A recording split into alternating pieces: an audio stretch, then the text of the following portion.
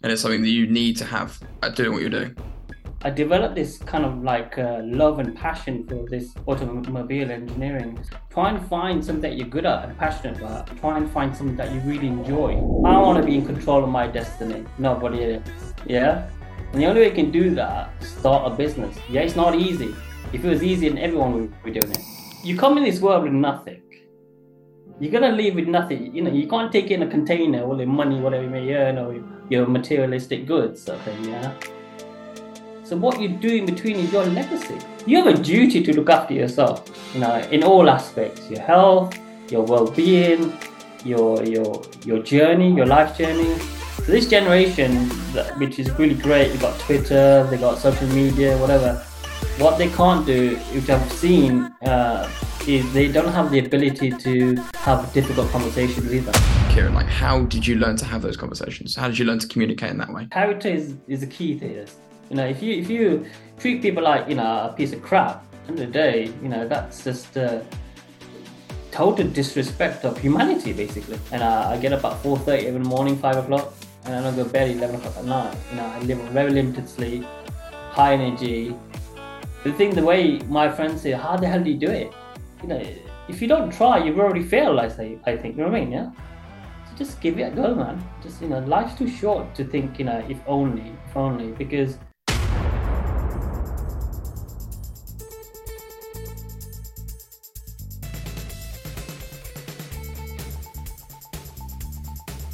Welcome to the Ignition Podcast, the podcast about taking your love for cars and showing you the possibilities. Whether you are 13 and wondering what jobs are out there for me, or 30 and asking yourself, am I doing the right thing? Let my guests be your guide for turning a passion for cars into a purpose. And today's guest is Kiran Mistry, entrepreneur, car nerd and consultant for high net worth cars over £500,000. Car consulting may sound like a real niche job, and it is. Only a handful of people around the world have this job and created the network that Kiran has. Dream Car Consultants started to help people understand the value of a car and see it as more than just something you drive. So if you are listening and wondering how to turn a knowledge for cars into a career, well, let me show you. I wanted to say a massive well done and thank you for taking your time to listen to what me and my guests have to say. This podcast was designed to help people in the automotive and motorsport industries.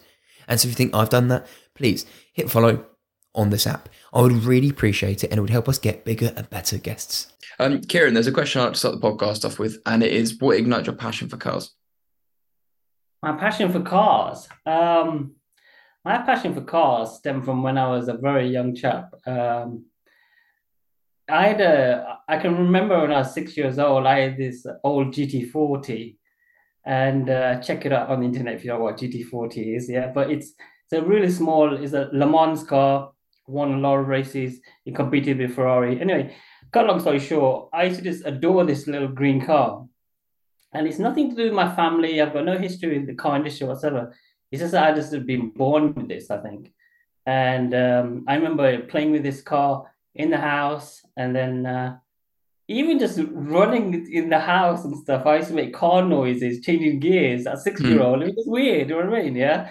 But I just had this inbuilt passion for cars and engines, the noise, generally engineering in general. So, I always just been passionate about engineering cars, as well as the fighter jets. I always wanted to be a fighter jet pilot. I really did. That was my first passion, yeah. But that didn't fell through, but that's another story. And then so that was the early days. And then what happened was I developed this kind of like love and passion for this automobile engineering. So from there, I was going through my GCSEs. I was the first. Me and my friends are the first generation that did GCSEs. That just shows how old I am. But that's another story, yeah. But what we did was, in the break times, we didn't have the internet back then. So you used to go Double H Smith and you used to basically read the Autocar magazines or What Car and stuff.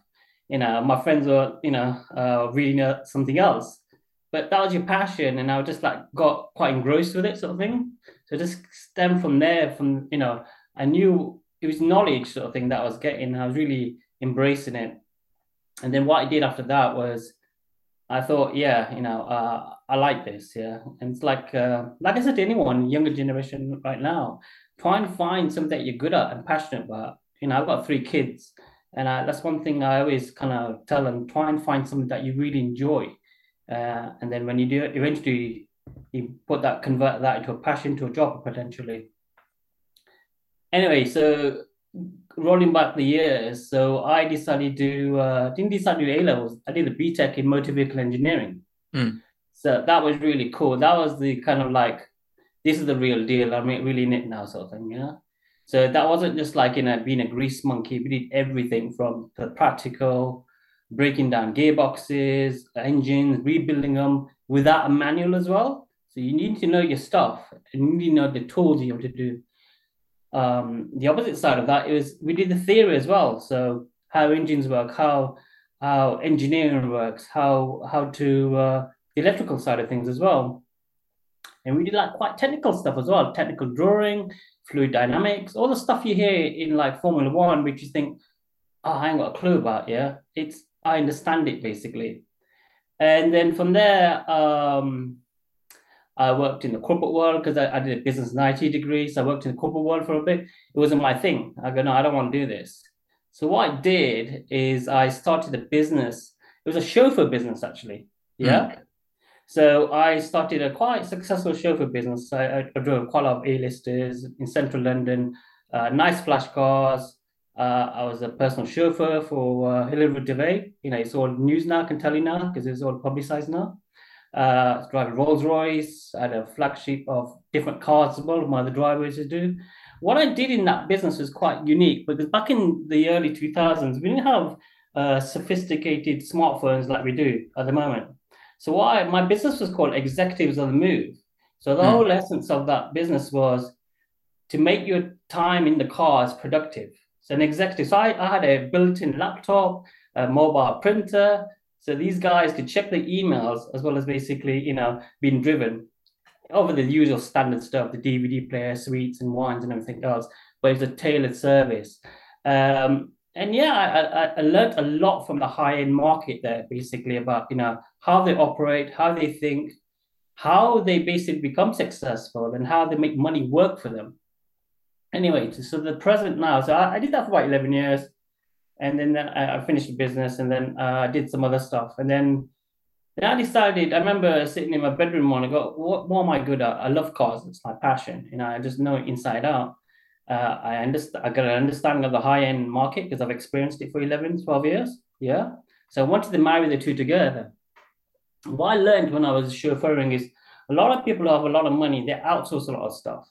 They go, look, oh, get butler, nanny, cars, whatever it may be.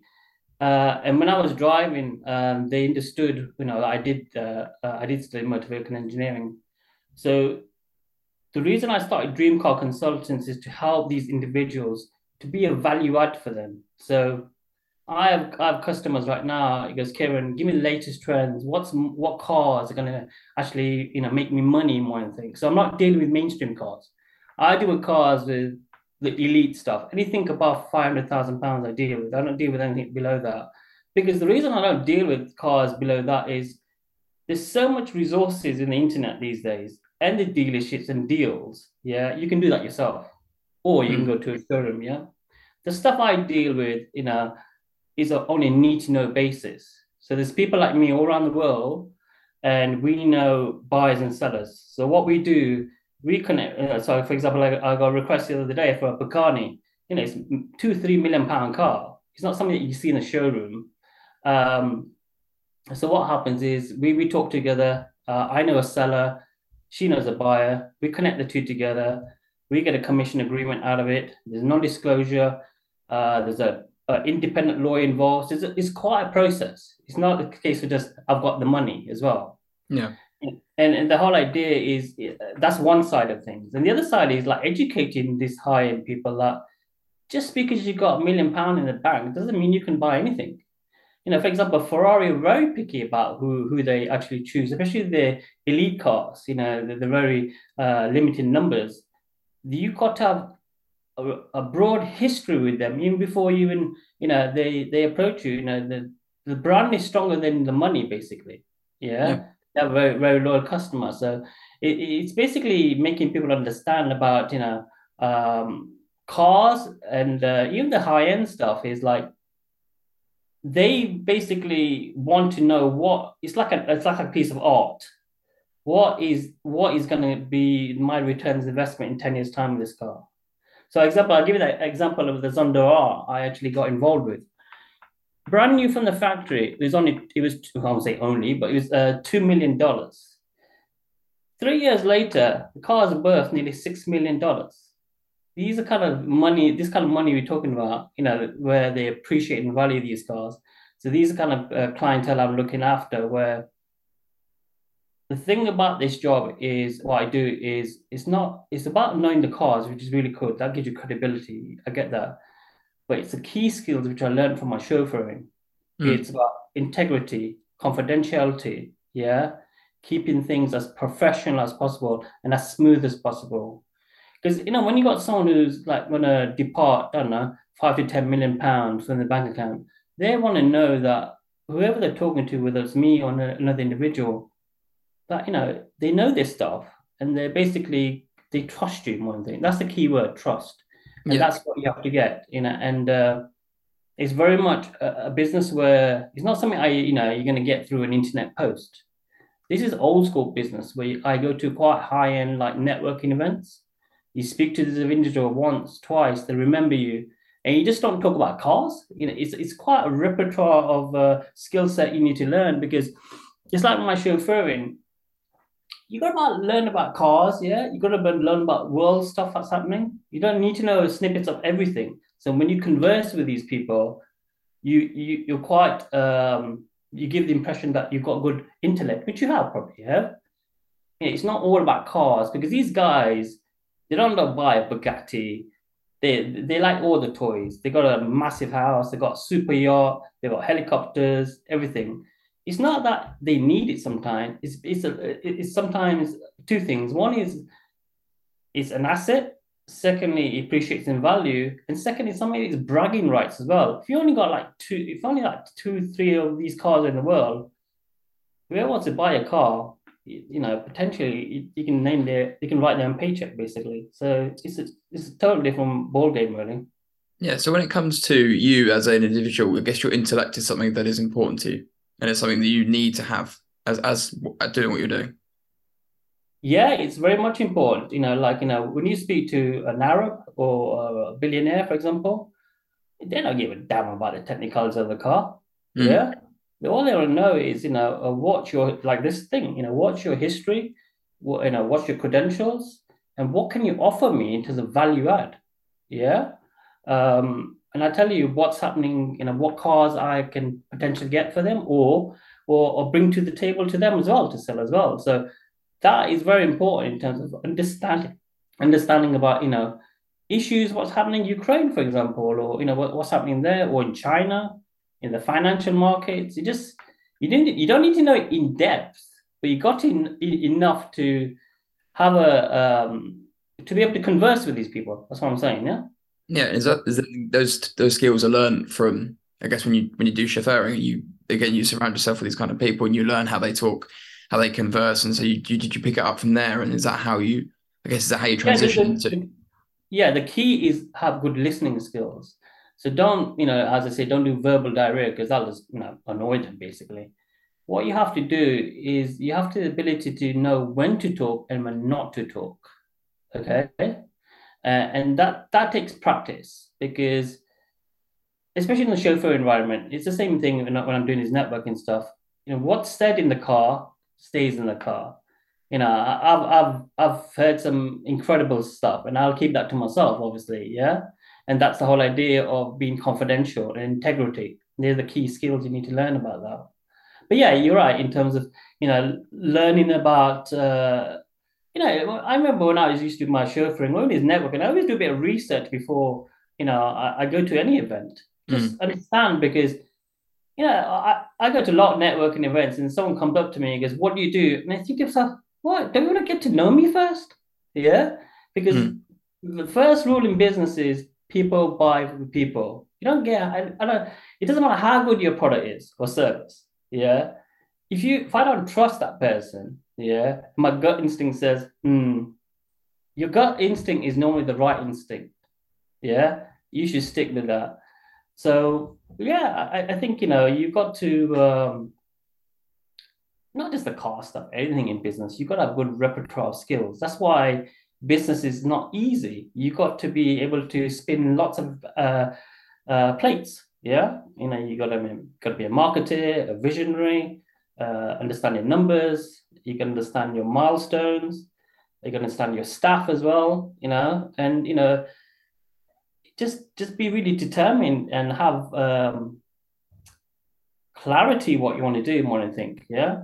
Um, there's an old saying, Harry, where I offer people some opportunities, and they say to me, "I'm interested."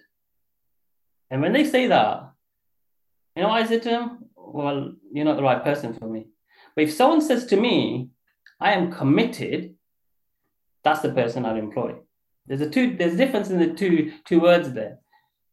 When you say Okay. you're interested, you think, I'm interested, but there could be some distraction where it's not going your way, or something else better comes, yeah, and just go away. When someone says committed, they will do whatever it takes to make it happen, even if they don't make their success straight away.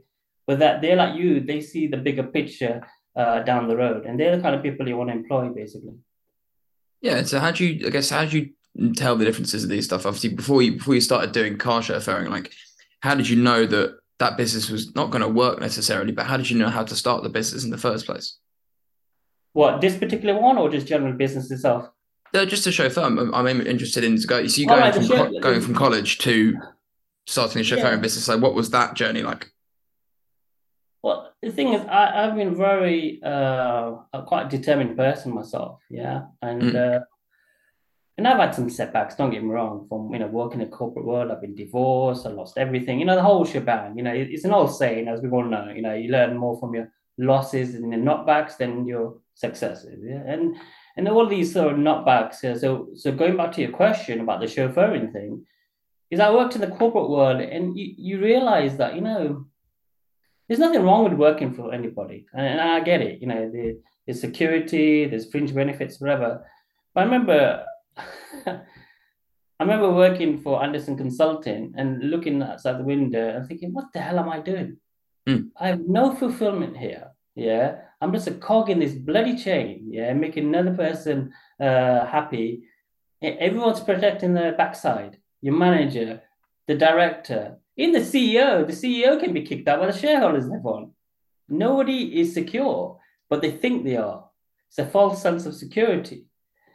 So I said to myself, well, you know, I really want to start a business. And I remember, if I go back the years, after I did my degree and stuff, I worked for these corporates, and I went away I went for when traveling for about a couple of years, and sitting on the beach in Thailand, I go, I want to be in control of my destiny, nobody Mm. else. Yeah, and the only way you can do that, yeah, is start a business. Yeah, it's not easy. If it was easy, then everyone would be doing it. Yeah, and that's why everyone. I remember working in the office and thinking, "Oh, I wish I had my own business. I wish my own business." Everyone used to say in the office politics, as they call it. Yeah, but there's very few that take the giant leap.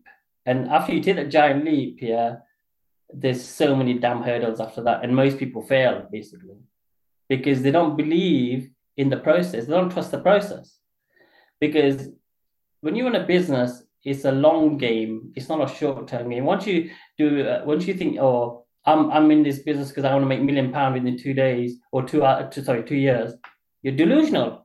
Yeah, be realistic about your objectives, basically.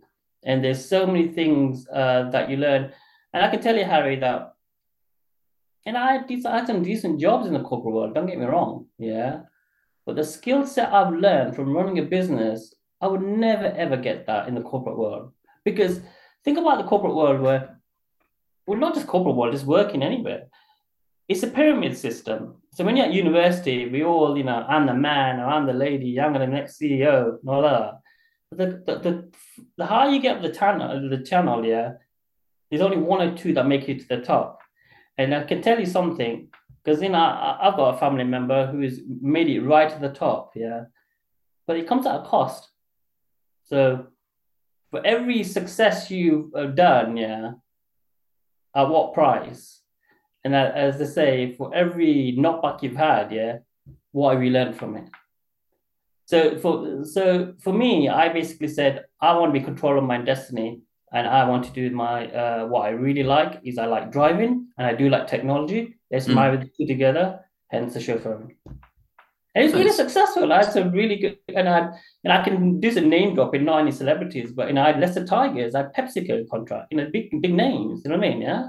I used to drive the world champions in rugby back, and I know them personally as well. So the beauty of that job is because you're in that car for 2 3 hours, yeah, you get to know them not from a professional point of view, from a personal point of view as well.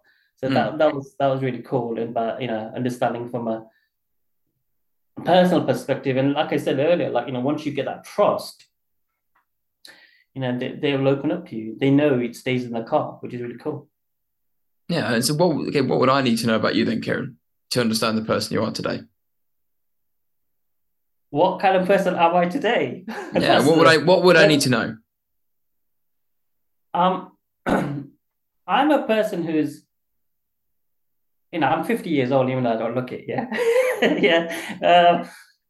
I have pure clarity in what I want in my life, Mm. the years I'm still here, and I really do. And the only way I've done that is, you know, taking control, taking stock of my life, basically. For all the knockbacks I've had, Yeah. it's given me a wonderful platform to recalibrate stuff, everything in my life. Even my kids. It'll be a role model for other people as well. Not just it's not about me, and I like to give back. And I'm walking on the street and I see a homeless person and you speak to them and think, bloody hell, that could happen to anybody. Going back to the analogy about working for somebody, most people just work for the paycheck every Friday or every month. Yeah. Just takes one or two hits and they'll be on the street. So what you need to do, you need to speak to other people and understand that how bloody lucky you are. Be grateful about gratitude. Yeah. Mm. Because in the day, you've got it so easy compared to a lot of people. You just got to search on the news, and you got people in Ukraine. The life was just like us. Next minute, it's destroyed. Yeah. So there's a Jim McCarr saying, which I heard from a podcast, and he just embraces everything that I believe in. And what he said was really cool. He goes, enjoy the passage of time. Mm. Yeah, because most people just worry too much, and the fact that you've had this opportunity to come in this world, yeah, is a blessing in disguise. And don't mess it up, man. Go for it. In my in my personal view is, you come in this world with nothing. You're gonna leave with nothing. You can't take in a container all the money, whatever you may earn, or your materialistic goods, sort of thing. Yeah. So what you do in between is your legacy. Yeah. Yeah. Don't sit in that bloody coffin and when you're there and think, oh, if only I did this, this, and this. It's too late by then. Yeah. So just go for it. Even if you fail at the end of the day, you have given yourself, how can I say? You have a duty to look after yourself, in all aspects, your health, your well-being, your journey, your life journey, and the people surrounding you, something. Mm. So me as a person, I'm very much about, it's not all about me. I like to give back as well, and there's a lot of people a lot younger than me, and I say to them, how damn lucky you are, how you can be really successful just like that. The internet has given you an open book of contacting people. And I was talking to my daughter the other day, and I said to her, Freya, when I had to research something, I had to go to reference library and pick up a book, yeah, and look for some words. Mm. Now it's just instant, as you know, yeah. Google this, Google that, even chat GPT these days, that makes it even bloody more easy, but that's another story. What I'm saying is you just got to be,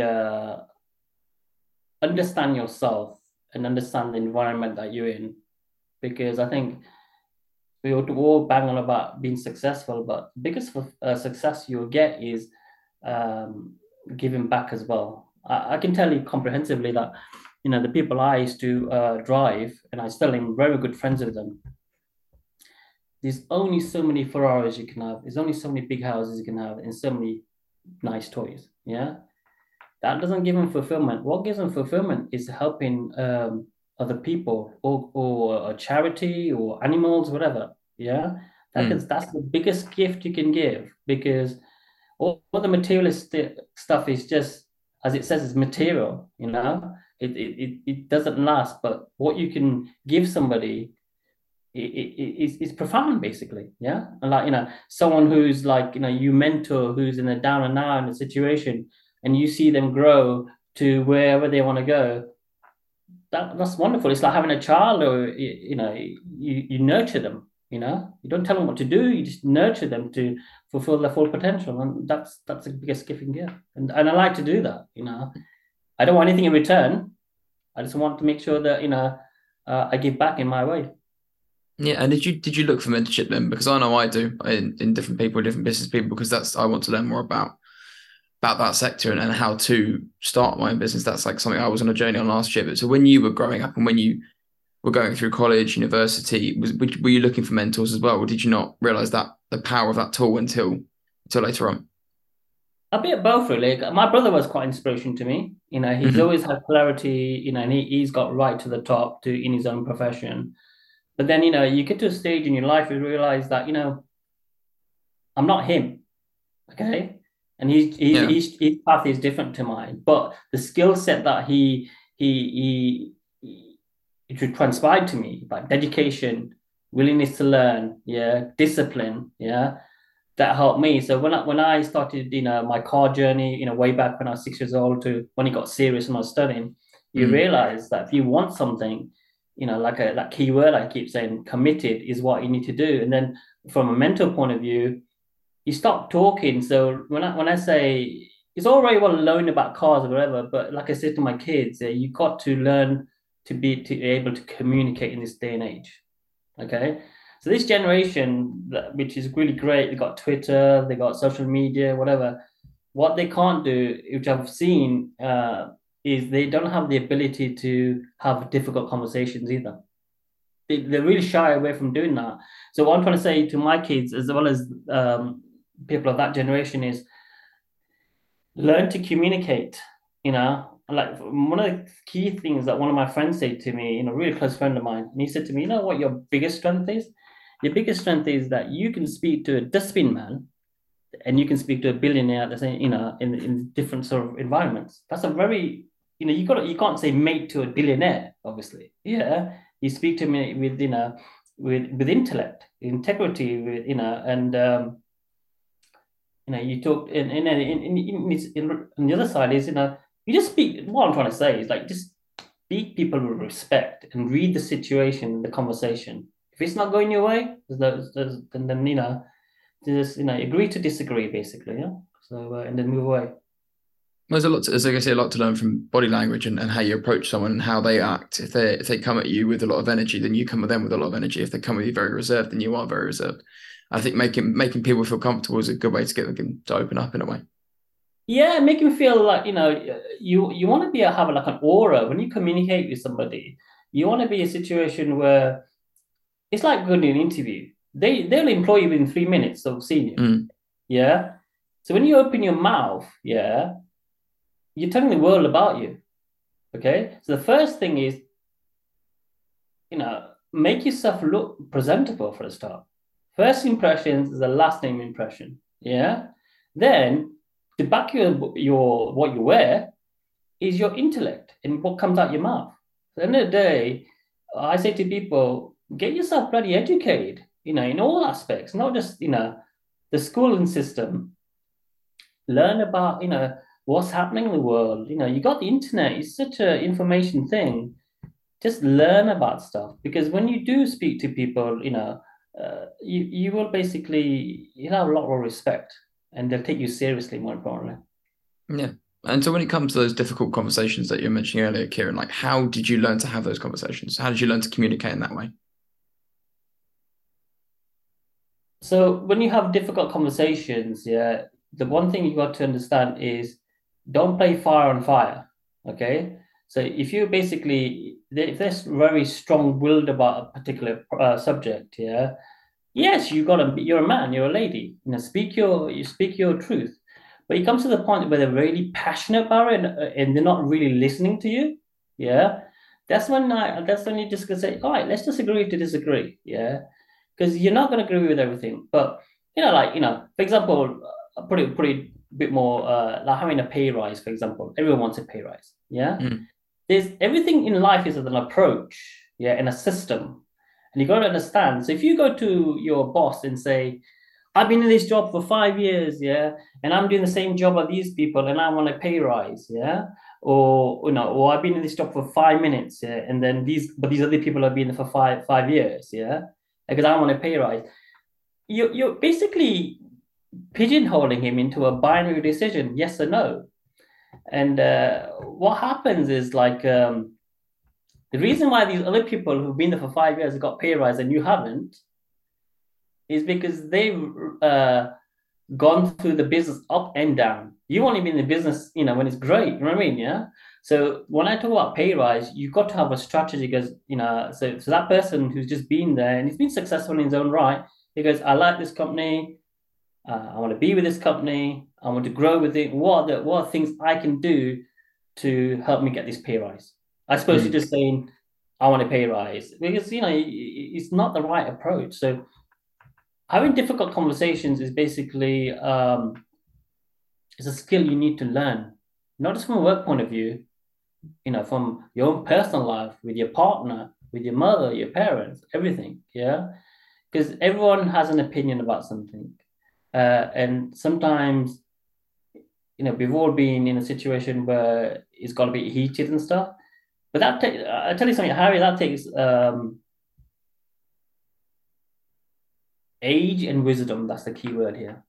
When you're in your 20s, you just want to go for it. You know what I mean? And I get that. Don't get me wrong. But the older you get, you realize that, you know what? I say to people, you'll know one day. Give it time. Yeah. Because you can't buy time. That comes with experience. Yeah. Experience comes with time. But in the day, when you're young, um, you think you know the world, and which is a good thing to do. But Mm. just the mindset that other people. So for another example is when I was chauffeuring, as well as all these business people, I used to take a lot of old people to these long cruises around the world, whatever. And sometimes it used to be long journeys, all the way from Scotland all the way to Southampton. It's a long way. It's like 6-7 hours something. And this generation who've been to World War One, World War Two, and they're going on. This is their time, so they're cruising and everything. You listen to their stories, and this is why I said to you earlier, well, you got nothing to complain about what these guys have been through. I Yeah. mean, bombings, what they had to do, the rations, the food, whatever. We look, we got a crisis at the moment, a cost of living at the moment. But if you speak to these guys, they go, it's nothing in comparison to what they had to go through.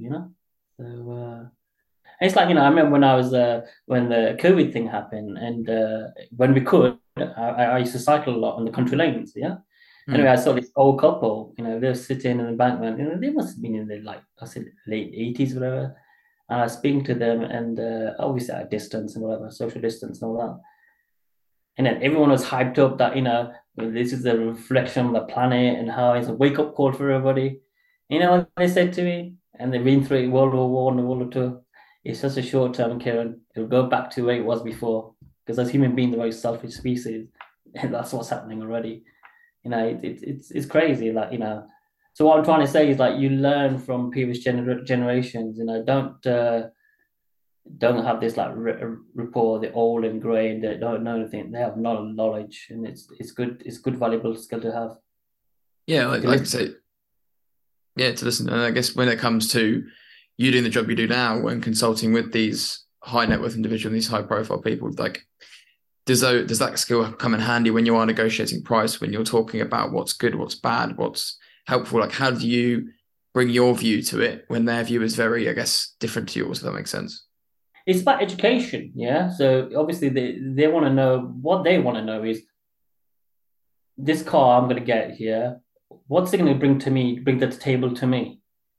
Not the short term. Short term is instant gratification. I've got this Pagani, or I've got this Ferrari, whatever.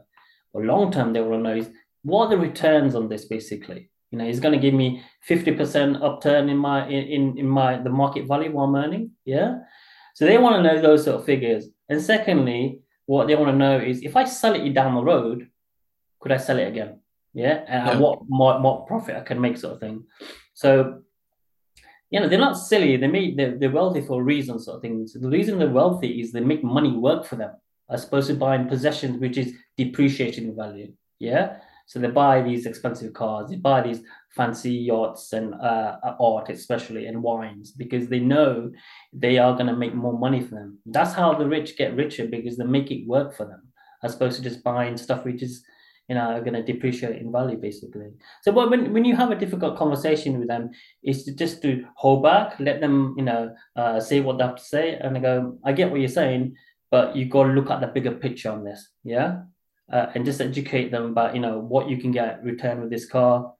The process of working with me is it's a smooth process. I give them testimonials of other people I work with as well. Yeah, obviously I don't name drop because that's confidential, but people of the same sort of value and wealth, for example, and so they'll understand the kind of people I'm talking to, the circles I'm talking to, so it helps.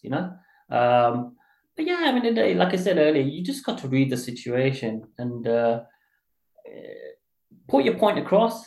It's like I said to my kids, it's not what you say, it's how you say it. Yeah. You can make a point. If you're very aggressive in your tone, yeah, they're already in a defensive. But if you say it in a nice way, but the right words, yeah, you will get your message across. Yeah.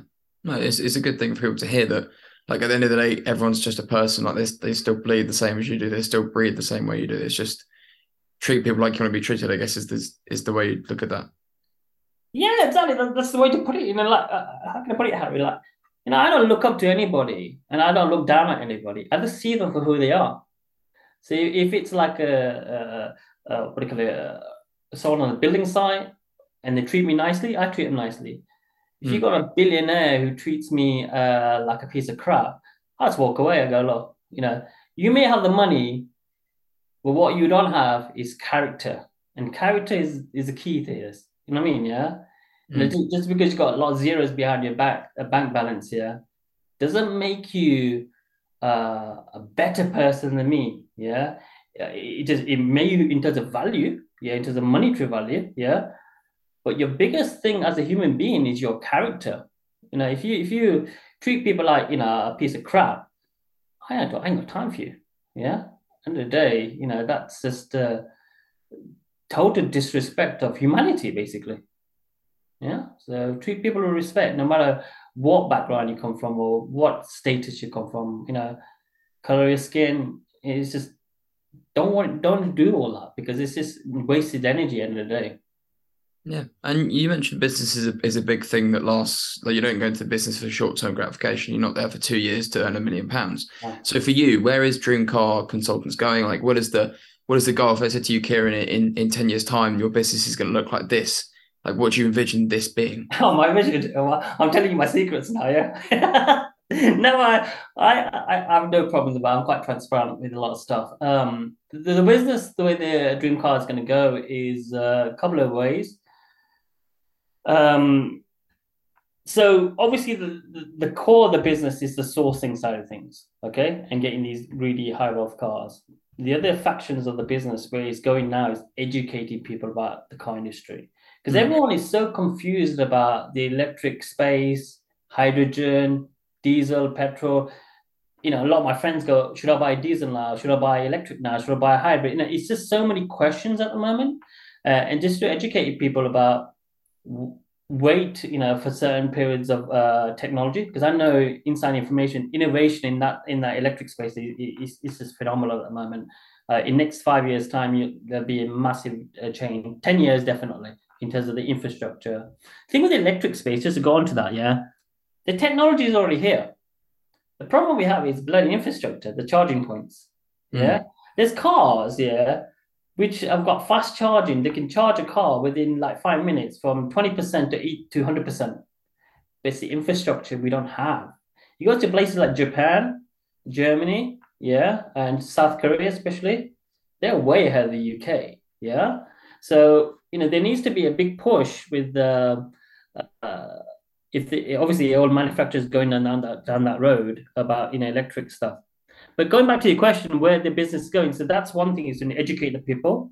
I Mm. want to I want to get a more comprehensive team, so they can do all the finding the people, the networking. I can focus on the visionary of the business basically. And ultimately, the third faction is I'm connected to a lot of influencers on social media, and they have said to me, that come on board, we'll help you, and then likes of Audi and BMW and some other big flagship manufacturers, they've said to me, we like what you do on social media. They see the stuff, and they will give me a car for 6 months to test drive and give me comprehensive review. That's what I like to do. Mm. More the high end stuff, yeah, but that's a bit more difficult. But definitely, it's the way I want to go in terms of what I want to do is. I remember when I was chauffeuring and it's high, it's brilliant. My kid's really tiny then. I had you're all banging about work-life balance, and I kind of achieved it to some extent. I had a fleet of drivers and cars, Mm. uh, and I was bringing up the kids, but I was still earning 80% of that invoice, which is quite comprehensive. Yeah. So I was still running the business, don't get me wrong, yeah, but I had a life, with my children as well. In this day and age, it's really hard to do that, with two couples working potentially, or a single parent working.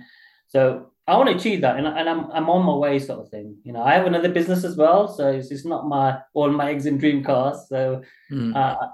I do like to cut you short. I do like being an entrepreneur. I just learn so much every day. Isn't that the biggest gift that you learn every day? That it doesn't matter if it's one little thing, you've learned something. At the end of the day, every day, I'm goddamn exhausted. And I get up, I do some silly hours. And I get up at 4:30 in the morning, 5 o'clock, and I don't go to bed 11 o'clock at night. I live on very limited sleep, high energy. The way my friends say, how the hell do you do it? 7 days a week. Not, and it's only very rare. I spend a bit time in bed a bit longer, but the way you do it is if you look after your body, yeah, it's just like a car.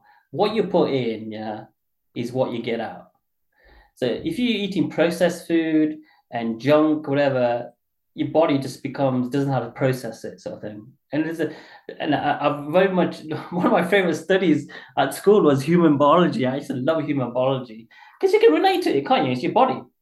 So I've really learned about understanding my system and my body, and I know when I need downtime or I need to sleep. Um, but more importantly, I am very conscious of external things like you walk in the woods in nature, yeah. The energy that you portray, you feed off that basically. The food you eat, basically. Mm. More importantly, more than anything, Harry, I tell you something, which is the biggest factor in being uh whatever you want to be, is be surrounded with the people that you want to be with. Don't be with negative people, man, because that'll just draw you down. Be with people that you inspire to be with and who's inspirational, or think, oh wow, he can do it, I can do it. Because everyone's so negative about themselves. Yeah, that I can't do it, and what the biggest thing is, they worry about failure, and Mm. failure is, if you don't try, you've already failed. I think, you know what I mean? Yeah. So just give it a go, man. Just life's too short to think, if only, because you know, who knows? I mean, like for example, the traveling thing. I remember I had a really decent job, man, and like I said, sit in the office and think that, is this my life for the next 60 years of my life? Work in this Yeah. bloody office, yeah, or do I want to make something of my life? And I said to myself, I've always wanted to travel. And I said, look, it's gonna be 2 years, three maybe, yeah. Then after that, I'll be working. But those Yeah. 3 years, yeah, potentially is going to be so fulfilling, yeah, that you can't buy that. The experiences I'm talking about, yeah. So I did a jam my job in, flew out to Malaysia, I spent 4 months out in there, and I was quite lucky what I did. I was quite because when I was studying at university, I knew I was going to travel, but I didn't want to do the usual thing, finish my university and then get a backpack job. Because I didn't Yeah. really want to do kiwi picking and all that sort of stuff. I wanted a decent job. So I worked for 2, 3 years, yeah. And then after I worked, basically, what happened was that after 2, 3 years, I worked for the corporate world, and then I applied for a job in Australia. And then I told them that I'm going to be there in 2 months' time. And as soon as I landed in Sydney, I got an interview 2 days, and I was working the following week. Yeah. Yeah, I'm working for Fujitsu, a big global company. But yeah, to answer your question, go back to the question is, you just got to just got to find what you want to do in life, basically. And I'm a strong believer that everyone's been given a gift in some shape or form. Yeah. But it's for you is to find out what it is. And the only way you do that is just really, sometimes, man, it's just back to basics, put pen to paper.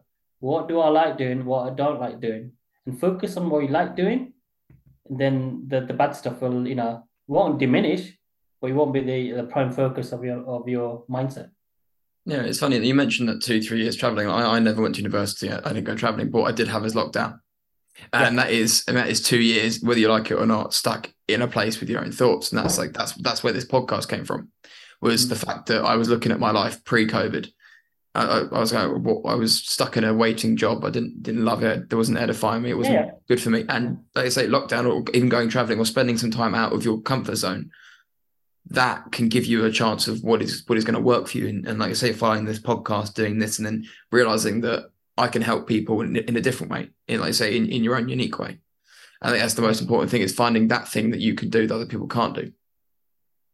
Yeah, 100%. I agree. Like, it's good that you had a bit of time out and a bit of breathing space, because everyone's on this treadmill, just work, work, work, and family and whatever, maybe friends, whatever. But the COVID thing was bad. Don't get me wrong, and a lot of people lost their lives.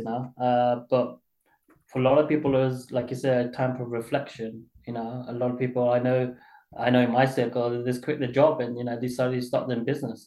Some of them are still running their business. Some of them didn't do it, but I did say to them, at least give it a go. At least it's an opportunity. I mean, the travel thing was quite interesting, actually, because like you going back to the school system, where when you go to school, yeah, like my girls are going through GCSEs at the moment, and it's the biggest sort of like challenge they've had at that moment in their lives. 16, 17, all their life they've been looked after by me and my ex-wife, sort of thing, and all of a sudden, they're on their own, and it's the biggest sort of test they've had. Yeah. And I said to them, all I ask from you, yeah, is just to try your best, and then and I always say to them, try and be the best version of yourself. Don't try and achieve, you want to be the best of the best of the best. Yeah. Just be the best version of yourself.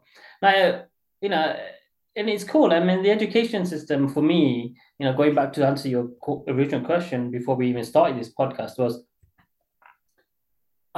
in GCSEs, I hated school. I really did. I wasn't really, I knew I wasn't. It wasn't giving me fulfillment, basically. I remember when I did my first GCSEs, I flunked my exams, mate. Yeah. And then I read them, and what happens? This is what I mean by not bad. It recalibrated me, thinking, bloody hell, I better get my act together here. Yeah. So obviously I did them again. I passed it. That's fine. Then that was my journey, my ultimate course and a degree and all that. So, what I say to my kids is, do the best you can. But it doesn't define you, basically, school. It gives you a foundation, okay? There's so many people I know, Harry, that, really wealthy people, they never went to university. I don't want to even got one qualifications behind them. They're millionaires. So, I remember speaking to my daughter's headmistress, and I said, look, you're still teaching stuff, yeah, which I was taught way back, yeah? Algebra. I mean, give you an example. I understand your hands are tied, I said to this particular headmistress. And I said, with the curriculum vitae, You teach anyone algebra in 30 people in that student in that room, yeah? Probably one of them basically will take that on board for their life. But if you taught them stuff like how to read a balance sheet, how to pay bills, yeah, how to make money for you, do you understand what compound interest is? Real life skills, yeah. I think that'll help a lot more. Or stuff like, determination, fulfill your dreams, yeah. Don't let anyone knock you back, yeah. Just try and, achieve whatever you want to do, basically, yeah. Mm. Because it's a system which is, I think we're dated, to be fair. I really do, yeah. It needs a really big revamp, and it needs to learn stuff where that's why everyone's in bloody debt because no one understands money. Yeah, they don't understand how to make money. And that's why this is why when I surround myself, when I say to you, I surround myself with these really wealthy people. Yeah, they're not all of them have been. Some of is like self-made as well. Hilary Devey. She comes from really humble beginnings. I was in the car with her and I learned a lot from her. Yeah, and she, come from a working class background to what she achieved, when she was around, sort of thing. It's amazing. So inspire yourself with people that you're with, and that'll rub off on you. Basically, it really will. And ultimately, look after yourself and the people around you, and then you'll be fine. Yeah. Again, when you talk about looking after yourself, and you look back at the career you've had so far, like, are you happy with where you are? Are you happy with what you've created? Oh, 100%. I'm, it's funny you say that. I have a few friends that are really high-powered careers, like traditional route of consultants and lawyers and that. And I remember in the pub the other day, they go, we may have a lot of money, but you know what? We are not fulfilled. The money's great, don't get me wrong. Yeah. But they realize that there's no joy in what they do. Because Mm. especially in my Indian community, what happens is, your parents come from the country, they push you into the system of education because that's all they know. Yeah. Just there's nothing wrong in that. Yeah. Because they know that the system into the education would potentially give you better opportunities. Oh, that's fine. Mm. Okay, that's all they know. But I know because me being born here, that's not the only way. That's why my kids, I'm not. I don't push them, but I nurture them. That's what I do. That's the key word here. So I think you got to be able to do what's right, really. But yeah, I'm really happy what I'm doing. I have pure clarity what I do. I'm doing something I love, which is passionate about. I mean, Mm. I love what I do. I love cars. I keep in touch with what's going on. I'm learning a new skill set with social media. It's interesting because uh, with the car stuff, I'm doing the social media stuff, which is great. And I have a beauty business as well. I'm learning about social media and analytics behind that sort of thing and selling all around the world. So it's quite a broad thing I'm doing. And the thing about business is this: I tell anyone who is listening to this, especially small businesses, is when you've got a small business, yeah, it's like a child, like I said earlier, you want to nurture it forever, and you become quite possessive over it. Mm. What you must do once you got your bearings or calibrating where you're going, sort of thing, yeah. When you have the ability to, it's not easy. I'm not saying it's easy. Outsource some stuff. So your accounting, for example, and I got a guy that does my social media, for example. You understand the social media and how powerful it is, but behind the scenes with is in social media that most people don't understand is that's where you get the business, not the front end. Yeah. Anyone can make a car look great. Understand the analytics behind the scenes. And what I'm trying to say to you as a business owner, you haven't got the time to understand every algorithm or every how Google changes everything. Yeah. So you invest that money in somebody who is a specialist in that, who make that work for you. So for example, for my Dreamcast stuff, exactly what I do. I get someone to do my the technicalities. Obviously, I do. That comes from the heart. You can't learn technical stuff. That has to come. But all the glamorous stuff, they do that, and all the behind the scenes stuff. And then I got someone who does my accounting, for example. So what I do in my dream car is where I want to go as a business owner. Yeah, I'm a Mm. leader for that sake. So I want to go. It's like running a business, like a corporate business. Whether it's a corporate business, small business, same fundamentals, different departments, and report to me, and then I'll take the lead and I make the call. Yeah. And so that's a great place to leave it, I guess, Kieran. And I know we're coming towards the end, and there's sort of like 5 questions I ask at the end of the podcast. And the first one of those being, what is your ultimate three-car garage? Ultimate streetcar garage. How many cars do I have to? Or your ultimate dream car garage, if you want to put it that way. You get three cars, any budget, any rarity, any spec, whatever you'd like. What would you put in the garage? You just say 3 cars, yeah? Only three. Okay. The first one would be definitely a Pagani. Yeah. Do you want the reasons behind it at all? I mean, which Pagani? You get Okay. Zonda, Wara. The Pagani is basically, it's more of art than car. It's the attention of detail. And there's no other car manufacturer that I know of. The way he handcrafts the stuff is how cars used to be built. Low volume, with specialist skills, hand craftsmanship, yeah, and stuff which is really artistic, and there's a lot of you can tell the passion that he puts towards it, sort of thing, yeah. It's how what Ferrari used to about years ago before they became mass volume, yeah. So beautiful cars. The next car I would have is actually I've actually got it at the moment, yeah, which I really like. Bear in mind I got 3 kids, yeah. The car I really like is an RS4. I don't want the RS6. I have the RS6 because I think it's too big for this country and it's too heavy. I've got a 3-liter A4 turbo diesel remap. It is really fast.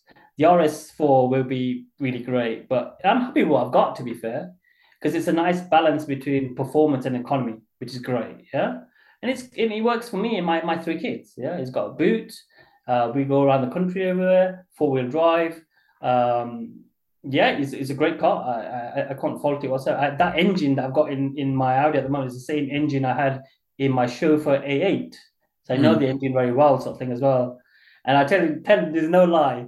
I had an Audi A8 in my Chauffeur in, and I had that, and we're traveling everywhere in that country. I went to Europe and everything. In the end, I sold it. Guess what mileage was on it? 600,000 miles on it. Really good. So that's a true testament of engineering. I think, yeah, that's a nice engine. I'll have it in my A4, which I did. The last car I would have,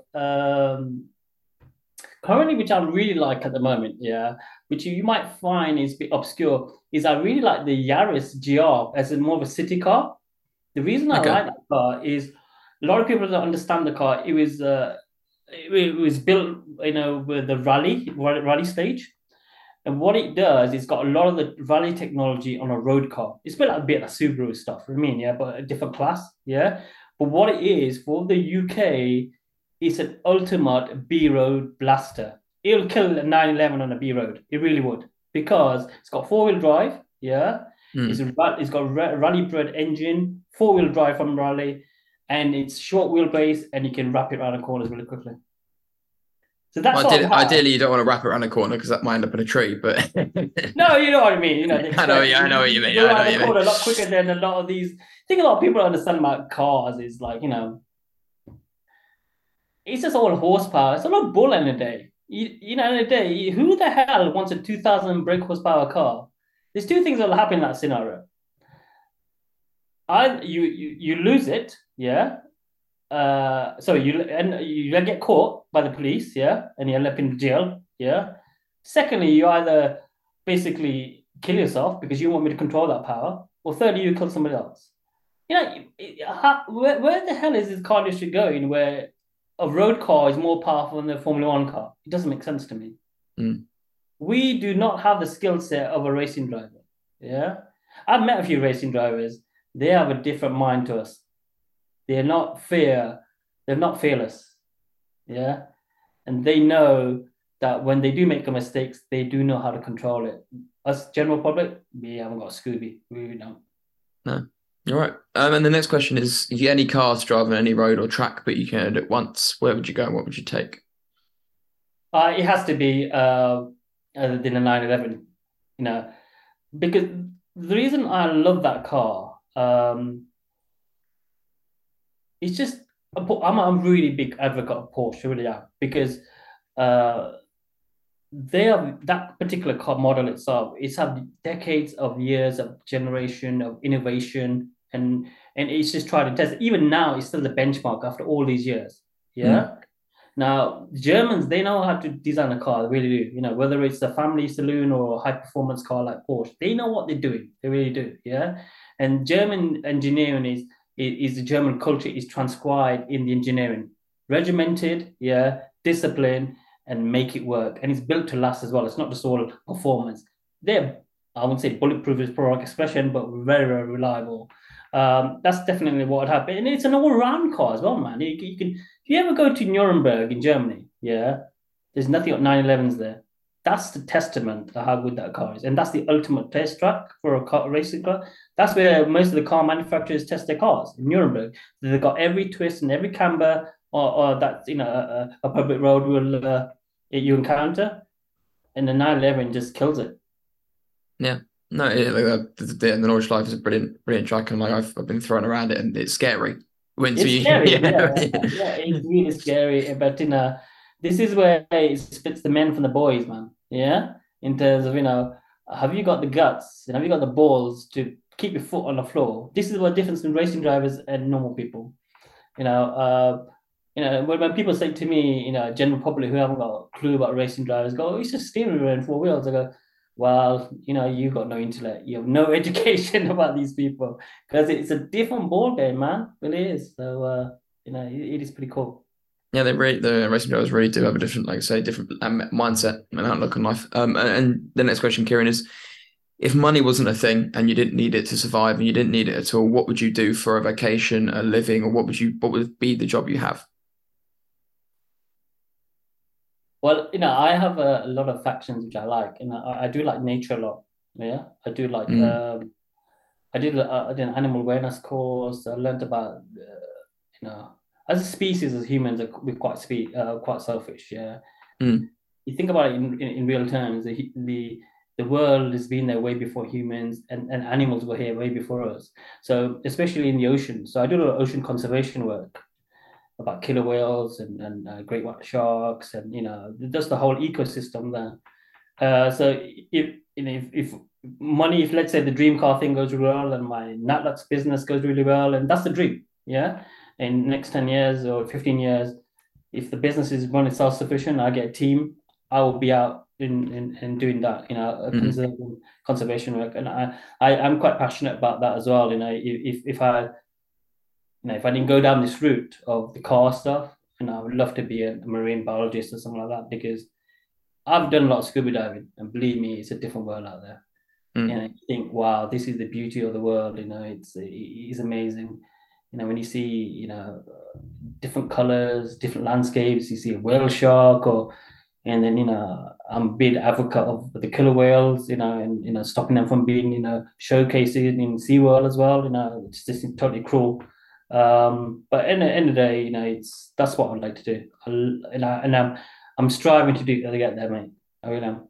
Oh, brilliant! No, hopefully, in 10 years' time, you can save as much as you possibly can. It's a noble cause. Yeah. The next question is, what advice would you give to a younger you or someone that wants to pursue something with their passion? I'd say to myself, or anyone younger, which I am younger people, but for personally myself, is I would say just go for it. Don't fear this. Don't be a people pleaser.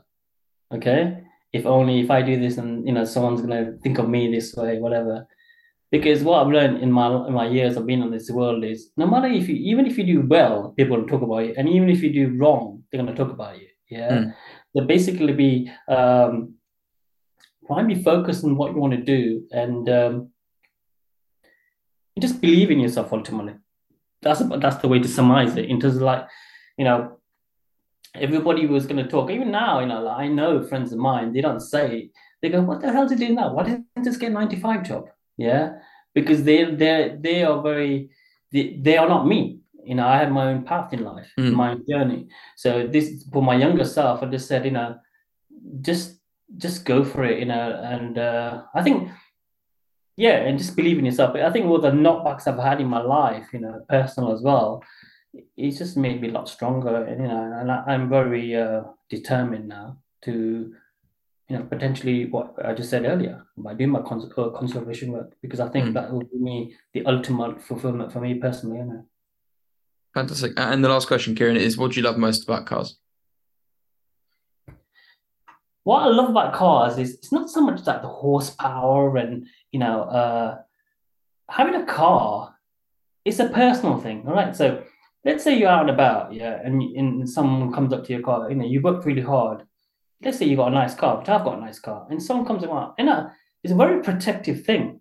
Yeah, it's part of your personality. Yeah. Mm. And your natural instinct is to say, get off my bloody car, prick. Yeah. Because you basically, this is my car. Yeah. It's an extension of you to some extent, your personality. Yeah.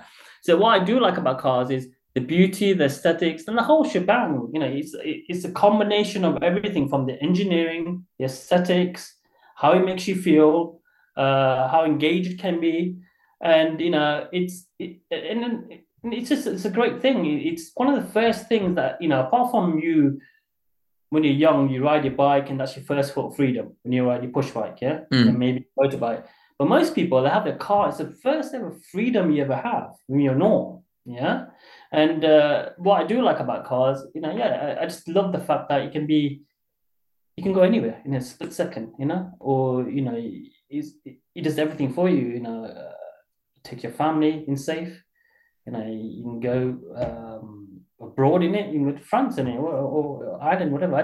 The thing is, it's definitely a reflection of you as a personality, the car you have. But I don't slate anyone whatever car they have. If you've got a pink car, that's your business. You know what I mean? But I do enjoy. It's a shame because the industry is changing a lot, as you know. Like it's becoming a lot more,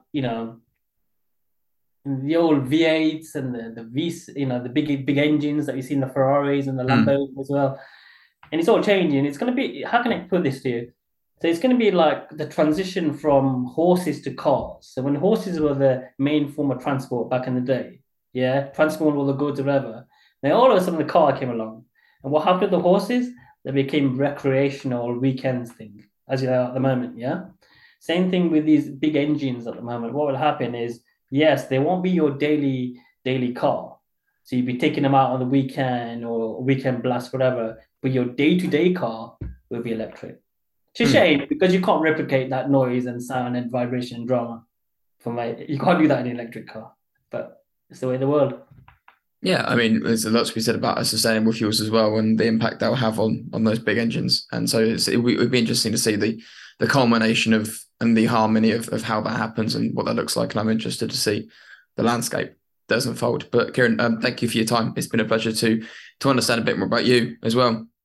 Yeah, they're great. I've really enjoyed it, and we'll have to do it again, man. I want to set you a challenge of getting into that top 1%. So if you have ever enjoyed an episode or thought that the message from a guest was worth sharing, please send that episode to your friends.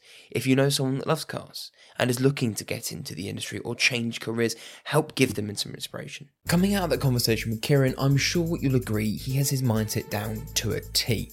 And it's something that I look at and go, now that is a way to harness the lessons of the rich, famous and influential. And he hasn't made any of it up. Kiran has learned from the best athletes, CEOs and business people. So it's no surprise that he has ended up doing what he is doing.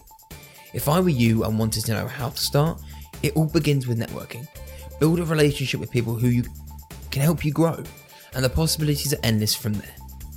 That said, I'm Harry and this is the Ignition Podcast. Thank you for listening.